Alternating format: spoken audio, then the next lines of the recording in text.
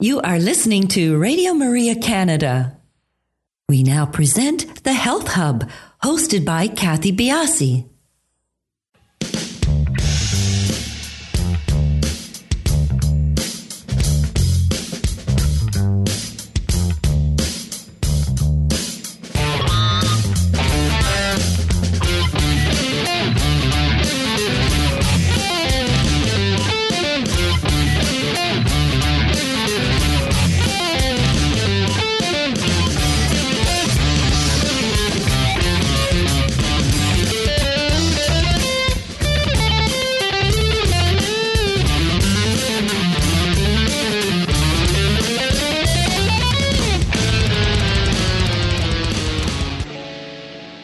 Good morning, everyone, and welcome to the Health Hub. I'm Kathy Biasi, your host, and along with our producer, Alex Diaz, we would like to welcome you to our show. Good morning, Alex.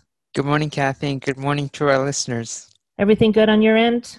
Yes, things are moving along very well at the moment. Thank you. Excellent. You're still busy? Yes, but it comes with the territory of the job. So it's better to be busy and preoccupied and rather than not be. So can't complain. Well, thank you. And I do appreciate the time you take to chat with me at the beginning of the show. I love it. It's a lot of fun for me too. Today's show is being taped, so no opportunity for calling in, but please do follow us on our social sites. We are on Instagram, Twitter, and Facebook, and we are at the Health Hub RMC in all three locations. And do feel free to email us at thh@radiomaria.ca if you have any questions for us. And please do subscribe to our podcast. We are the Health Hub on iTunes, SoundCloud, and all your favorite podcast platforms.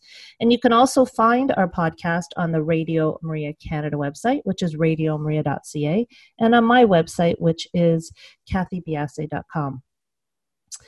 So wearing a mask, Alex, is now a part of our lives for the foreseeable future. And this is, of course, to help limit the spread of COVID-19. And, almost everybody that I know is on board, and it's just something that we need to do right now. Some of us only have to wear them intermittently throughout the day, going shopping or walking through a lobby or something, but there are many people who have to wear them daily for their job. And this has led many to experience breakouts across their nose, cheek, and chin area. And this is referred to as mask acne or maskne, because we seem to shorten everything.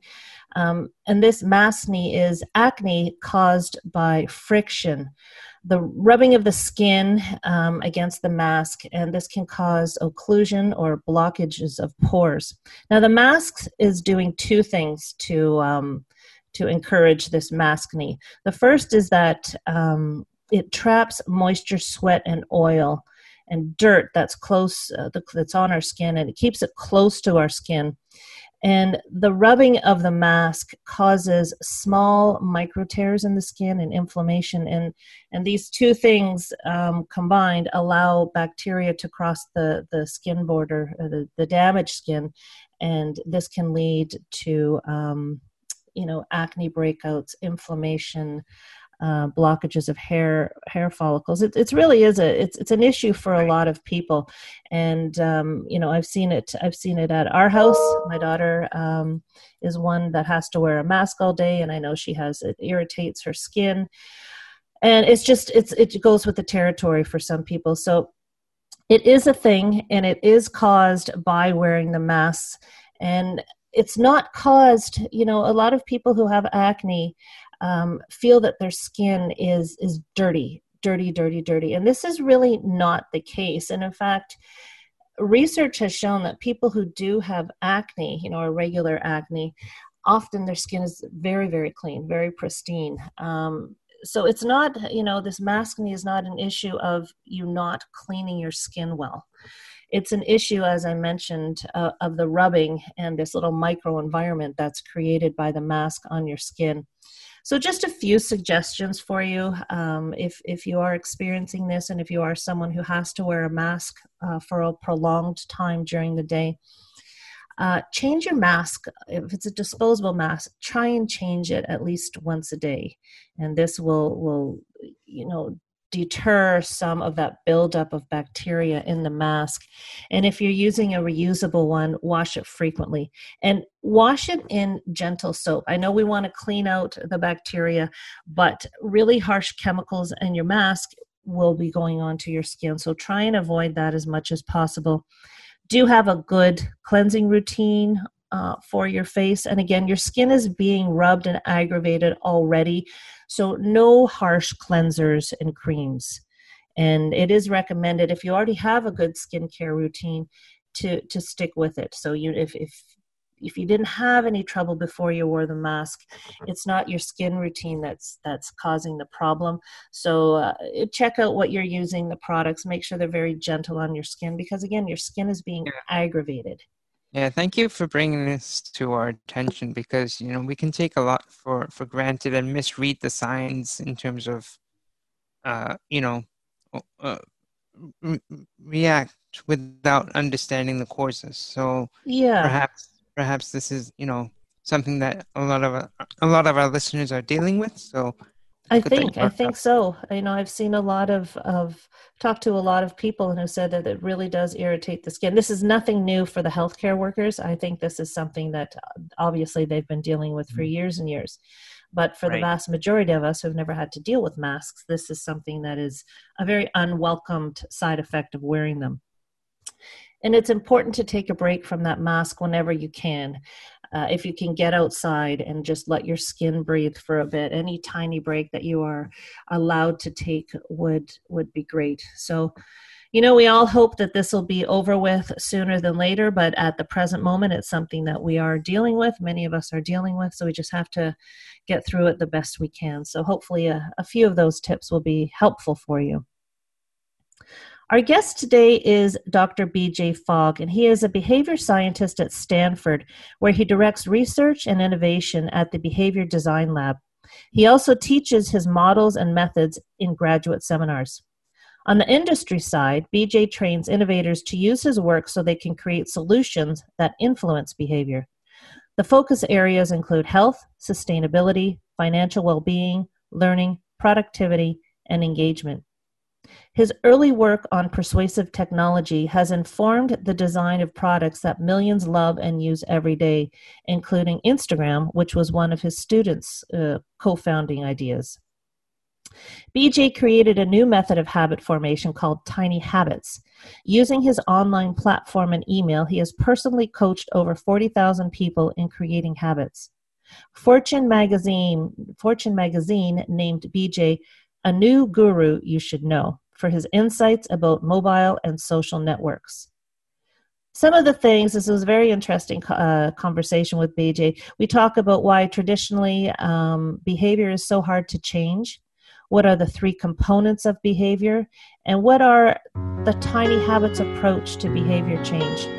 It was a wonderful conversation, and everybody, I hope you will stick around and join in and listen to what BJ and I have to say. We'll be back in a few minutes. I've been trying to run away from this false reality. No matter where I turn my back, you're always right in front of me. So I push you away, but I don't know that I'm wrong. I don't know the words to say to make my faith that strong.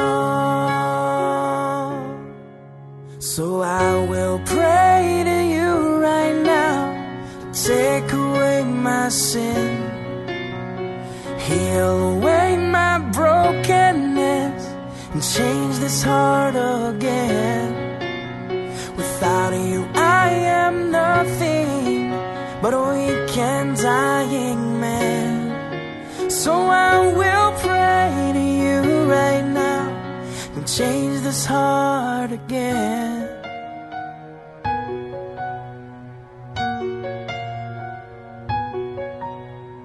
What is going through the motions if my life is still the same? Every day's the same old puzzle, all the pieces rearranged, and I refuse your help. out of my own selfish pride. Lord, I have so many masks to cover up and hide. So I will pray to you right now to take away my sin.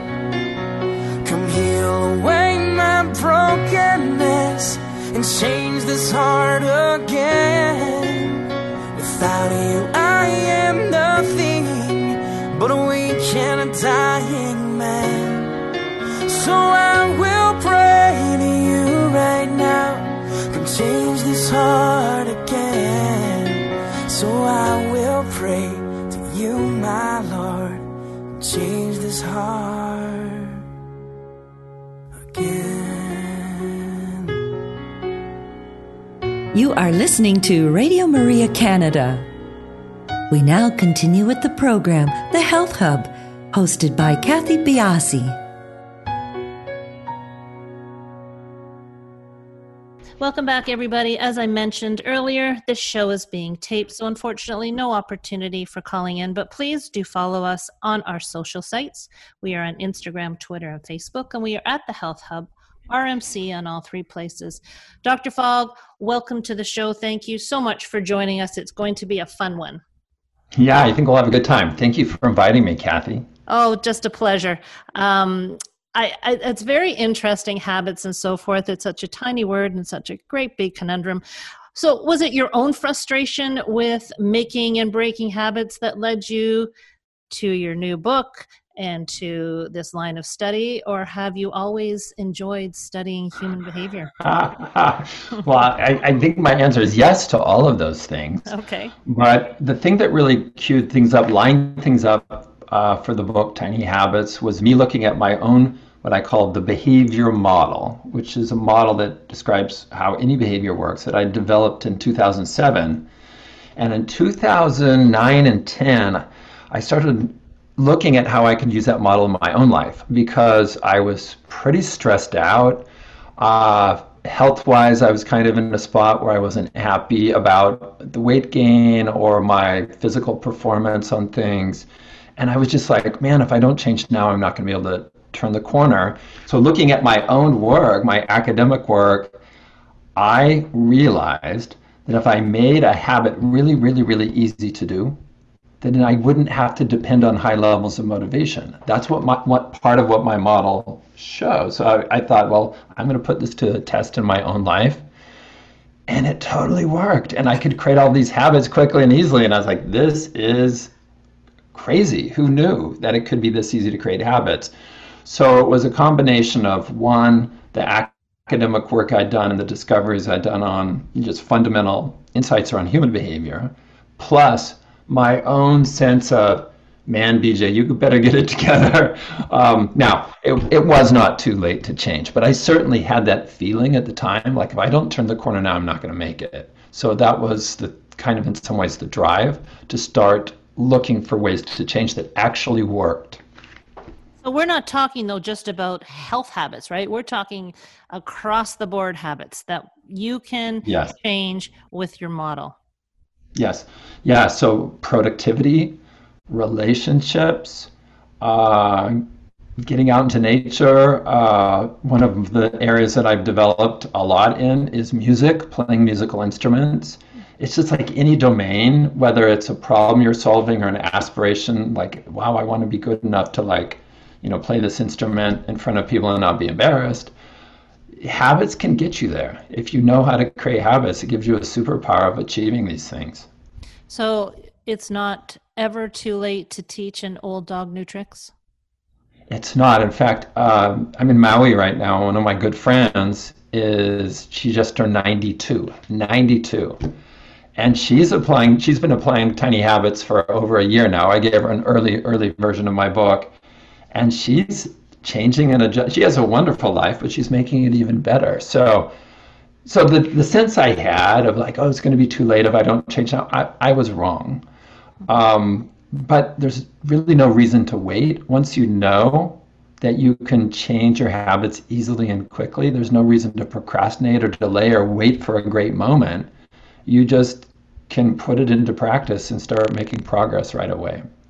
So we can move beyond this whole idea of neuroplasticity and the brains and connections and just work on little pieces step by step in order to change habits. Is that what you're laying out for everybody?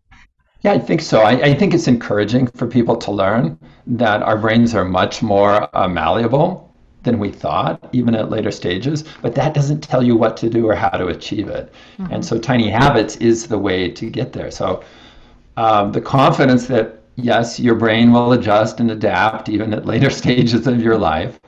And then here's how you do it. And one of the key things, but I didn't know this, say, 12 years ago, is that you change best by feeling good, not by feeling bad. So it's not about beating yourself up or feeling shame or discipline or feeling you don't have willpower. It is about creating habits that you want, being playful, making them really, really simple so you can succeed even on the worst of days. And like growing a garden with small plants, just keep the habits nurtured and they will grow and propagate. Well, therein lies a problem, right? For me anyways, you venture out trying to change something. Oftentimes it doesn't work. You say, okay, well, now I really suck hard. And when you do, it's like, well, I should have been able to do this anyways. It's never like, yay me. It's like, that's the way it should be. No, that's not, that's the way I am anyways. I don't know if a lot of people are like that. No, I think you're exactly right. And that's the audience for which I've written Tiny Habits for. Because with Tiny Habits, it is yay me. It is that. And when a big part of the method, I call it mindset skills. And part of that is having the skill of saying, I don't have to be perfect. I'm okay doing like just flossing one tooth rather than all my teeth. Mm-hmm. Knowing that when a habit doesn't work out as you intended, that's not a character flaw. It's a design opportunity. So it's about designing habits into your life, not about having grit or willpower and forcing them to happen. And then, so when things don't succeed, you see it as an opportunity and you know how to redesign it and you be playful. There's no expectation that you're perfect in the process. Nobody is. And when you do succeed, even in the tiniest of ways, and this is the skill, is to be able to say, way to go, BJ, or good for me. And that is part of the method, those things. So our approach then to changing behavior is really a complete design flaw, because changing behavior and changing habits is so challenging. Again, I'm speaking from my own stand here. Yeah. So challenging. Yes.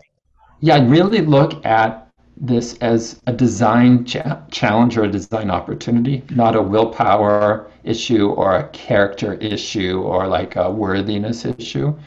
And there are two analogies I use a lot. One is the garden analogy, where you can think of your habits, your collection of habits as a garden, and you can either design that garden or you can ignore it and let weeds grow up, bad habits.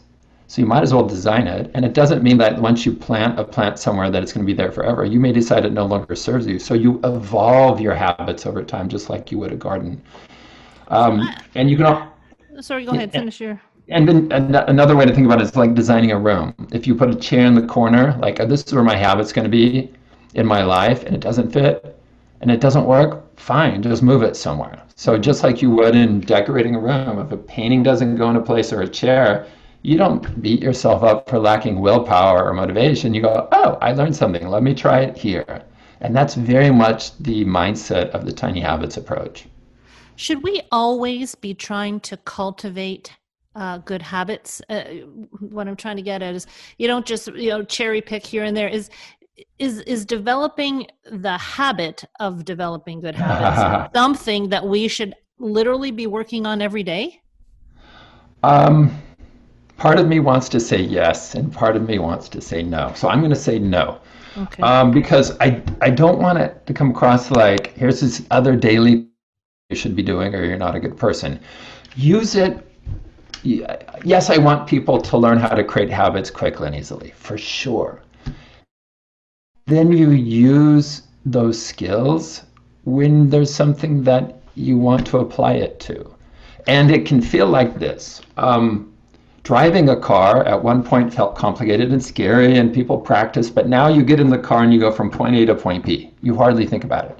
Mm-hmm. When you learn to create habits, and it's easier than you think, it's like, oh, I want to go from here to there. I want to improve my sleep in these ways, or I want my primary relationship to get stronger, or I want to just feel better in my own skin.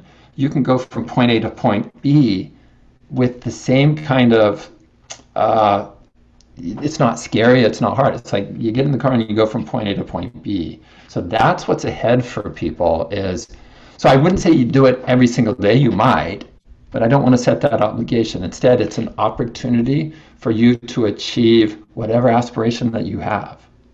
It's funny because developing habits and creating habits and routines are something that is a part of every person's life in one way, shape, or form. So how have we come, why do we need you to show us how to build habits properly? Where did we go wrong? What is the traditional way that we go about this that's constantly giving us angst? Yeah. That is such a great question. I can answer half of it. I can answer the half of what is the old stuff that doesn't work? What I can't answer is how did we get there? Why did we even believe these things mattered? I only can answer that partially, but let me share some of the things that people commonly think that are actually misleading. Number one, that habits are formed by repetition, that you just have to repeat for 21 days or 66 days or 108 days. That's not how habits are formed. Habits are formed because of our emotional reaction to doing the behavior. It's emotions that wires it into the brain. And it is misleading and unhelpful to have people focus on repetition as the key. There are things that we've repeated thousands of times in our life that have not become habits. And there's some things we do just once and it becomes a habit, like give your daughter a mobile phone or your son a mobile phone. That habit's going to wire in quickly. So one is just the misdirection that repetition is the key to habits. It's not, it's emotion. So you're designing, you're trying to help yourself feel positive to wire in the habits. Number two, that habit change is difficult. People say that a lot. Oh, change is difficult. Well, some change is and some change isn't, and there's a whole bunch in between. And when you have a good method to create habits, everything gets easier. So some change can be really easy to do. But then when you get into the world of addictions and that end of the spectrum, yes, that's tougher. But not all habits are hard to form or hard to change. Some are really easy. And the more you practice in the right way, the better you get. Next, the idea that you must set a goal. Now, I'm going to offend some people here. But the fact of the matter is, I think you're going to liberate some people here, not liberate people. The fact of the matter is you don't have to set a goal to change or create habits. Think of all the habits you have. You didn't write down a goal for which side of the bed you sleep on or where you store your toothbrush. That wasn't. So habits can form without. Now, some people, here's the keys, Kathy. So there's more. I'll just say this. Most of what you've kind of heard and grew up with about habits, and most of it's wrong, everybody. Sorry to say that. But most of it is wrong or partially not right. Here's the two things to really think about that look through these lenses. Number one, help yourself do what you already want to do. So, and I call that maxim number one, talk about it in my book. So pick habits that you want. And if something like setting a goal helps you do what you want to do, then set a goal. But if setting a goal makes you afraid or makes you feel like, oh my gosh, I'm just going to fail on this, then don't set a goal. Accountability partners. If that helps you do what you want to do, do it. If that's the opposite, don't. Next, help yourself feel successful. So it's that feeling, that emotion that wires in the habit, but also helps you keep going. So let's go back to those two things again. If writing a goal helps you feel successful, then write down a goal. If tracking every day helps you feel successful, then do it. If it doesn't help you feel successful, don't track. Accountability partner. If that helps you feel successful, do it. If it doesn't, don't do it. So it's these techniques and things that people have heard like I said, are only partially helpful. But the two big things, and these are the two overriding keys to changing your behavior and transforming your life, is to help yourself do what you already want to do and help yourself feel successful. And those are the overriding principles. So if any product or program does those two things, that's good for you.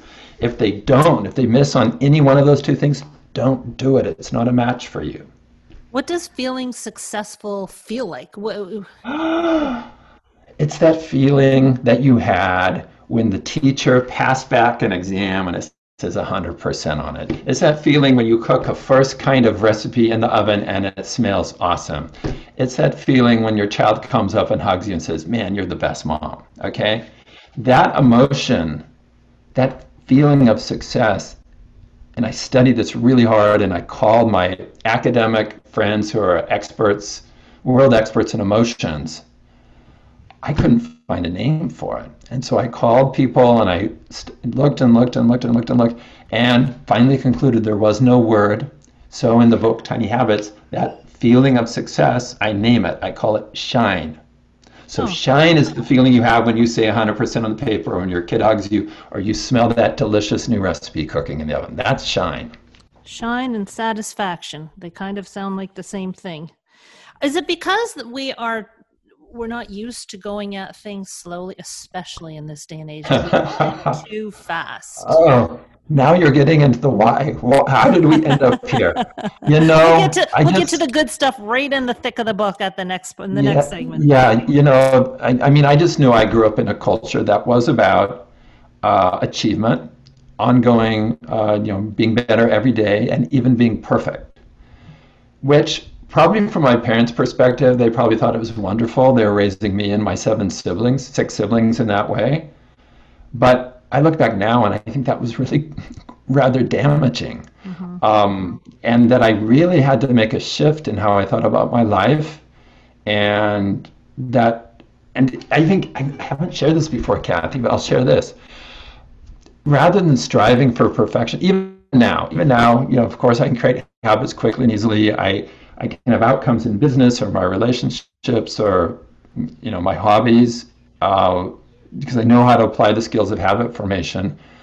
But nothing's perfect, and I've let go of that striving to be perfect, and I don't have a word for it, but I seem to recall sort of this Buddhist thing. The way you know the sphere is perfect is that there is a nick in it.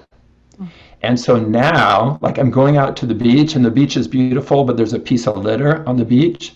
Rather than being upset by that, I'm like, that piece of litter reminds me how awesome all this is. So even in my own life, when there's something that, isn't perfect, and there's lots of things that aren't perfect, it's like that imperfection helps me see how great my life really is. So I turn that negative thing into something that helps me appreciate all that I do have, or all that is actually given to us.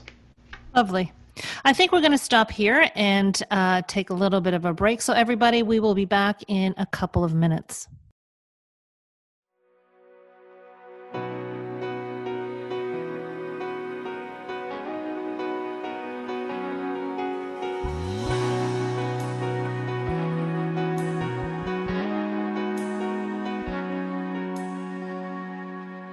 Who am I that the Lord of all the earth would care to know my name, would care to feel my hurt?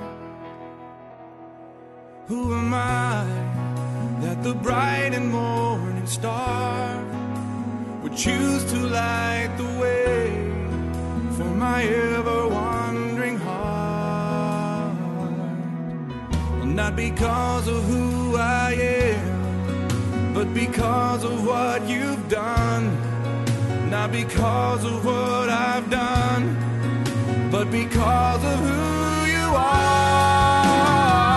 I am a flower quickly fading, here today and gone tomorrow, a wave tossed in the ocean, vapor in the wind. Still you hear me when I'm calling, Lord, you catch me when I'm falling, and you told me who I am.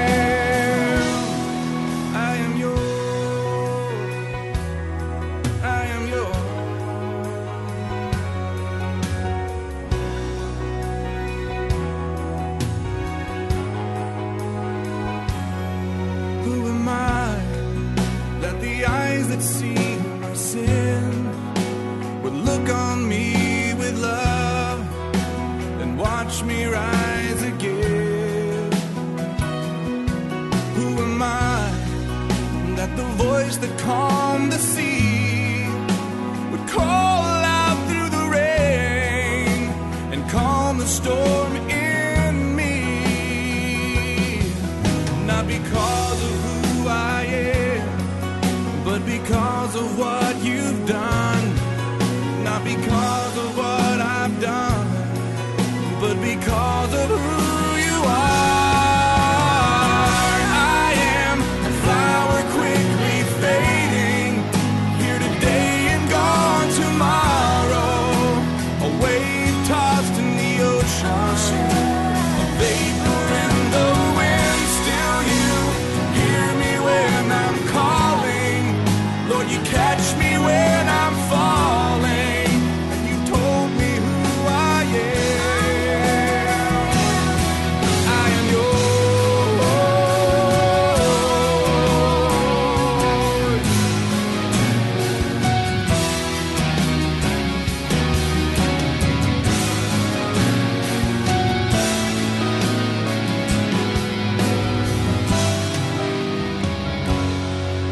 Not because of who I am, but because of what you've done.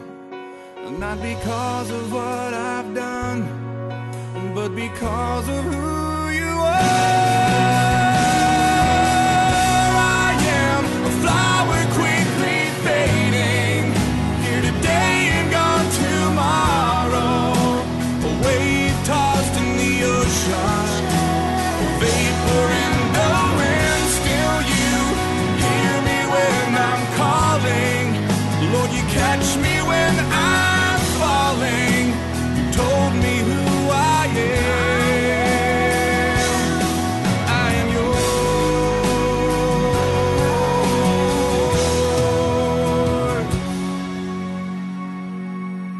I am yours. I am yours.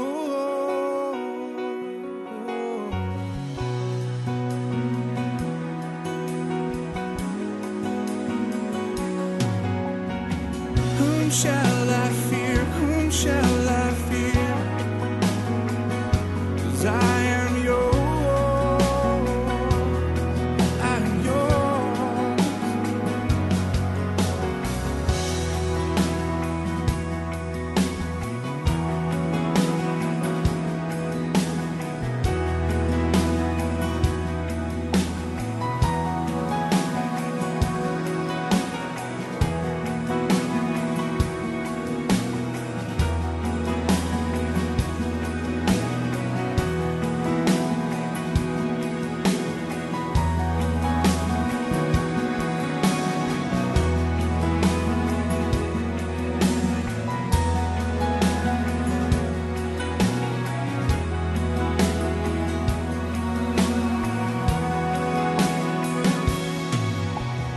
You are listening to The Health Hub here on Radio Maria Canada, a Catholic voice wherever you are. To contact us and be a part of the show, email thh@radiomaria.ca. We now continue with the program. Here once again is your host, Kathy Biasi. Welcome back, everybody. We're having a really fun conversation about the art of forming habits with Dr. BJ Fogg. Now, before we get actually into the meat and potatoes of your book, I have some questions that I'm sort of interested. I'm going to be a little selfish here. Is your tiny steps approach good for breaking habits, breaking bad habits? Yes, it is. So primarily when I developed the Tiny Habits method, it was for creating new habits in your life. But behavior is behavior. It will all come back to three components of my behavior model: motivation for the behavior, ability, and prompt. And you can take that and you can use the Tiny Habits method to untangle, unwind. So I don't talk about breaking habits, I talk about untangling. And there's a chapter in the book Tiny Habits where I walk people step by step through that process. And oh my gosh, people, if you have the book, please look in the appendices. There are 3 pages there that I'm the most proud of in the entire book. And they're phase 1, phase 2, phase 3 of what I call a behavior change master plan. That's these flow charts that walks you through step by step. Try this. If this doesn't work, then do this. If it works, go here. If this doesn't work, go here. So just in just the step by step detail of how you use behavior design and the tiny habits method to untangle unwanted habits that you have.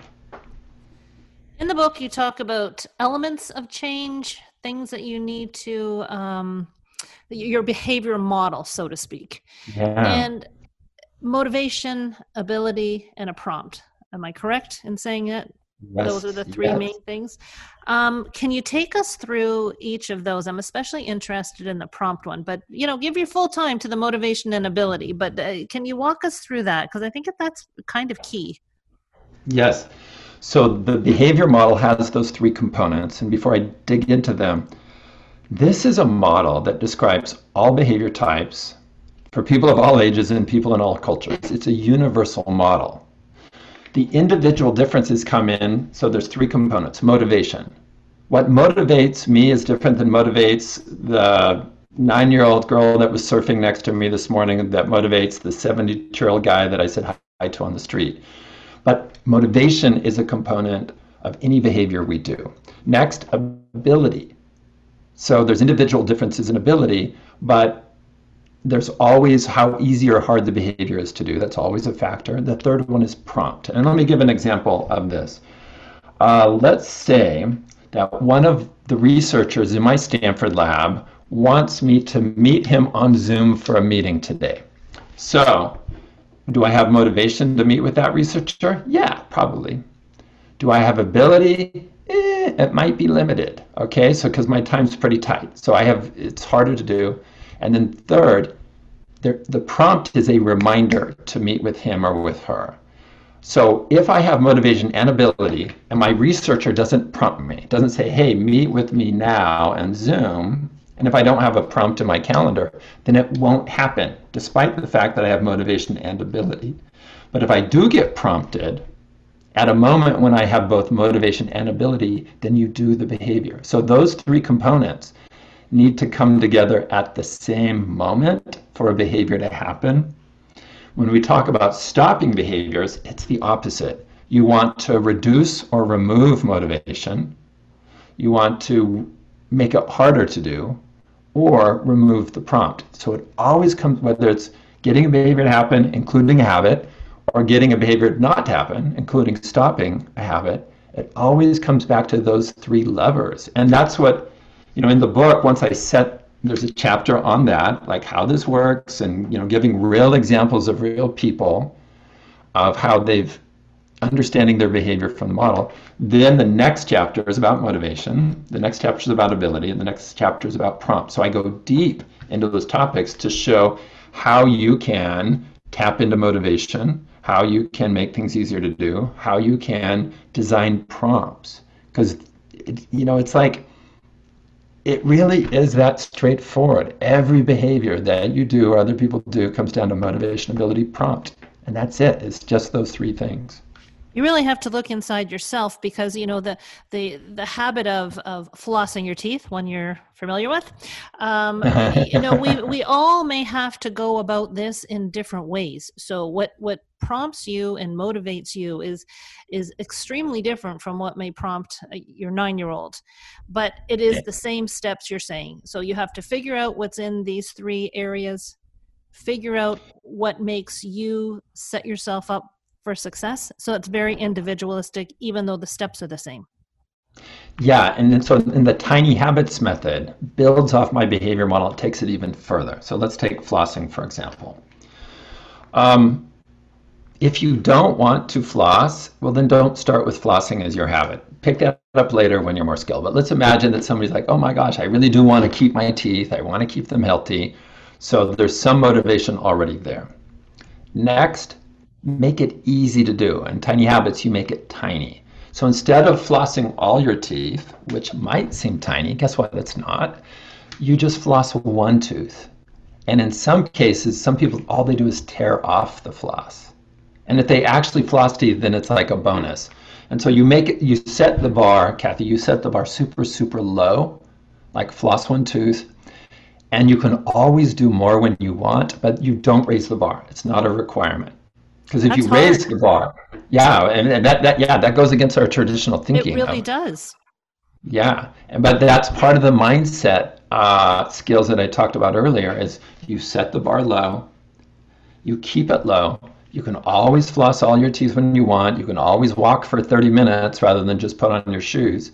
But you look at the extra as extra credit, and you say, you acknowledge that you're the kind of person that goes above and beyond the minimum, and that itself can have a really big impact. Third, there needs to be a prompt for the habit. And the tiny habits method, rather than you using Post-its or just your memory, you find a routine you already do to be your prompt. So for flossing, that's naturally brushing. So you use brushing to be the reminder to floss. So in the tiny habits way, you create this sentence that we call a recipe. It goes like this: after I brush, I will floss one tooth. And there you have it. That's your recipe. And that's what you've designed. If it works, keep going. If it doesn't work, then you redesign. You don't beat yourself up. You say, well, maybe there's a better place for flossing in my life. There's probably not for flossing, by the way, but for something like push-ups and something like calling your mom, yes, there's many places that could fit. Tell us about the action line. Action line. So if people imagine... I love your enthusiasm, I have to say. Kathy, thank you for letting me share this, because this is my life's work to share and teach people this. So this is just totally genuine. I love, love, love. So thank you. I mean, this is why I'm so happy to talk with you, because sharing this, it just changes people's lives. They can let go of the old baggage and the guilt and the shame and the old ideas that don't work well, and see that there's this better way, this new way that actually works, and it works quickly, and it makes you feel amazing. So I'm just, because I get emails every day from people thanking me, I know right now we're helping people. So, man, what was the question? The action line, the action line. Action line. Okay, this is a little bit geeky, but imagine XY coordinates, like you saw in, algebra and stuff. Mm-hmm. And then there's a curved line. And what the action line, and this is the key for me seeing this, is the action line is this curved line, and if you map out where you are, how much motivation do I have and how much ability I have, those two things are like teammates. If you have tons of motivation, then you can do hard things. Even if your ability is low, you can do it. So let's say you're not very good at running 5 miles, but your 2 twin daughters have said, Mommy, please, you got to run in this, or at least walk in this, because it helps my school do X, Y, Z. So even though your ability is low, if your motivation is high, you can do it. Now, if your motivation is not high, then you drop below that action line. Mm-hmm. On the flip side, when you look at the other side of the curved line, what you see is if the behavior is really easy to do, then your motivation can be high or low. And that was the insight I got for tiny habits. I looked at my own models like, man, if I make the habit really easy, then I don't have to be super motivated. Mm-hmm. So for example, if your twin daughters say, hey mom, all you have to do is give us a can of baked beans to take to the raffle and you're helping my school. Well, that's not hard. You don't have to be super motivated. You just hand over the baked beans. So it helps you understand that if you've picked a difficult behavior to bring into your life, then you must keep your motivation level high. And guess what? That's unrealistic. That's not how human nature works. If you set the bar really low, then if you're super motivated, you do it. Even if your motivation drops, you still do it. So that then opened the door for me to go, oh my gosh, so I can be really consistent with my habits if I make them really, really easy to do. And the answer, it turns out, not only can I create habits quickly and easily, but now thousands and thousands of people are doing it. And it does really go against the tradition and traditional thinking, but this is the breakthrough. And that's the whole point of the book, is like, there's this new way of thinking about behavior and designing habits. It's not what you've heard before. It's entirely new, and it works, and it's way easier than you think. And it makes you happy. I mean, because not only do you feel good about flossing your teeth or walking or texting your mom every day, but that positive emotion ripples out to other aspects of your life and affects the people around you, your family, your workmates. Even when you're faced with a big challenge, that's not a habit, but a big challenge, because you've built more confidence in your ability to do things, in your ability to change, it's like, yeah, I can tackle this. So and that's what the subtitle is about. Subtitle of the book is the small changes that change everything. You go from tiny to transformative, and it's not a long process, and it's not something that you have to be perfect at. You just get started. You be nice to yourself all along the way, and you recognize and let yourself feel good about your successes. It's funny. I picture myself, I'm looking at, I'm trying to do and implement some of what you're saying. And I've tried a couple of things, and I just stand back and I go, huh, that's just, it can be that easy. And it's enlightening, because you know what, I think we're all different, of course, but you're so used to having to take on so much and challenging yourself, and that's the way of the world these days. We've sort of left rest and relaxation and that time for gentleness with ourselves go. It is, I take a step back and I just go, alrighty then. But I have a question. Is it okay, like built into the model, built into the way you're teaching people with habits forming and breaking, is it okay to fail sometimes? Oh, you're going to. Yes, you're going to. It's absolutely okay. It's part of, here's how I think about it. And I talk about this a little in the book. When a baby is learning to walk, that baby is not perfect. That baby's going to take some steps and stumble. But as long as the baby gets up and keeps going, that baby, like billions of other human beings, will learn to walk, and learn to walk quite well. And that's how to look at your quest to change in areas. You won't be perfect. You won't be Usain Bolt day one. You'll be like a toddler learning to walk, and your little stumbles, they won't be big because it's tiny. The fact that you didn't floss one tooth one day, no big deal. Just do it the next day. So you're not taking big falls, and you get better and better at it. So one of the key phrases, so I have a few hundred people who are Tiny Habits coaches. They've trained with me, and they're available. When people sign up for the free 5-day program, one of these coaches helps you. So this is free. There's no hidden motive. It's just my way to provide value to the world for free. And one of the things the coaches will reiterate is it's not about perfection. You practice and you revise. So just like, so the baby's practicing walking and, slips, and then gets up and keeps practicing and tries it a little differently that time. So there's no judgment that the baby stumbled. You just get up and you keep going. And then with time, you get better and better. So that's when, with time, it's just like, I want to go from point A to point B. You just do it without much thinking and without much problem. But getting to that point, just like learning to drive, you just didn't hop in a car and drive. You learned how to do it, and now it's like so automatic and second nature, you don't think about it. That's where you can be with creating habits. And to distinguish, we're not talking about creating skills, we're talking about creating habits, two very, very different things, correct? It's a great question. With my coaches, we've had that discussion a lot. Yeah, and they're different. There's some overlaps, and you can create the habit of skills, and you can become more skilled in creating habits, but it's not the same construct. Some people will never have the skill of Usain Bolt running, but the habit of going to train, they're very different. Yeah. So yeah. The outlook is different. I think it's an important thing to bring forward to people is when you're failing in creating a habit, and you can just keep going back at it and reigniting these wonderful steps to get where you're going. So it's not like you're failing to be able to run 100 meters in 5 seconds. Exactly. Let me fold it back onto what we talked about in the earlier segment.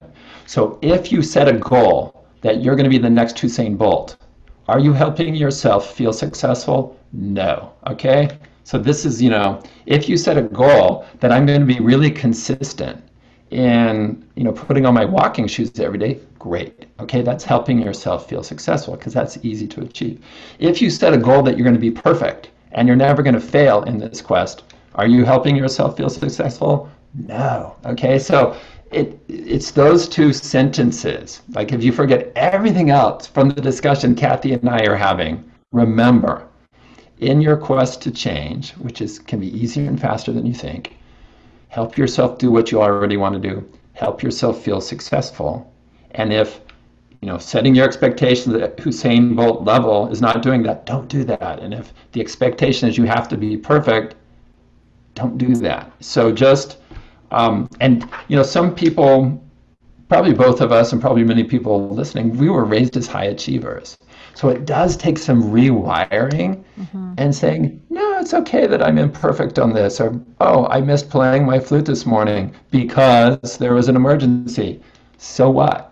I'll do it tomorrow. You don't get down. You don't break a chain. Or, some people talk about streaks and keep the streak going. Well, if that helps you feel successful, do it. But for many people, it doesn't because your streak will break at some point. So I'm not a fan of streaks. It works for some people. It doesn't work for others.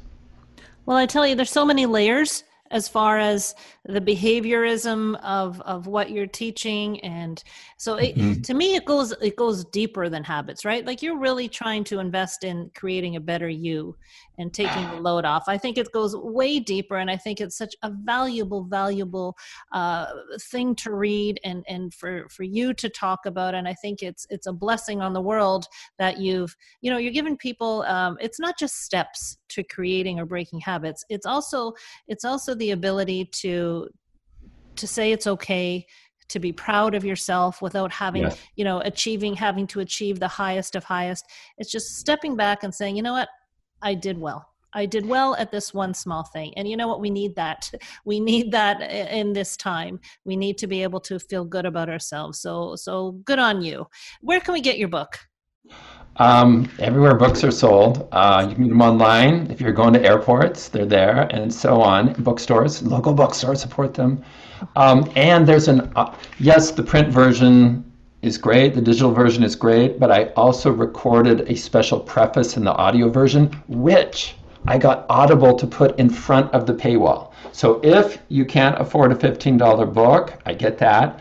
Go to Audible and listen to my 15-minute preface that is only for the audio version, and it's about my speaking voice and how I was teased and my struggles with my speaking voice. And I'll say this, Kathy, when I read the draft to my partner before I actually recorded, I broke down 3 times crying because I'm sharing stuff that is so emotionally charged for me. Yeah. So I guess what I'm saying is, get the book. The book will help you. I guarantee it. It will transform not just your habits, but how you think about yourself and how you interact with others. But if you can't, for some reason, spend $15 right now, go listen to the audio preface, because I do think it will show an example and give you hope that even for your most challenging of problems where you feel like you have no control, problems where you feel like you have been unfairly blamed or teased, or, I literally, like the entire high school felt like made fun of me because of my voice. You can get through that, and you can turn a weakness into a strength. Well, wonderful. It's been such a joy to speak with you. You're a light to the world, and congratulations on the book. And it's a culmination of so many years of hard work. So I really do thank you for joining us today. Thank you. Thank you for letting me share Tiny Habits and my work with others. It's been my greatest pleasure. And everybody, will talk to you next week on the Health Hub.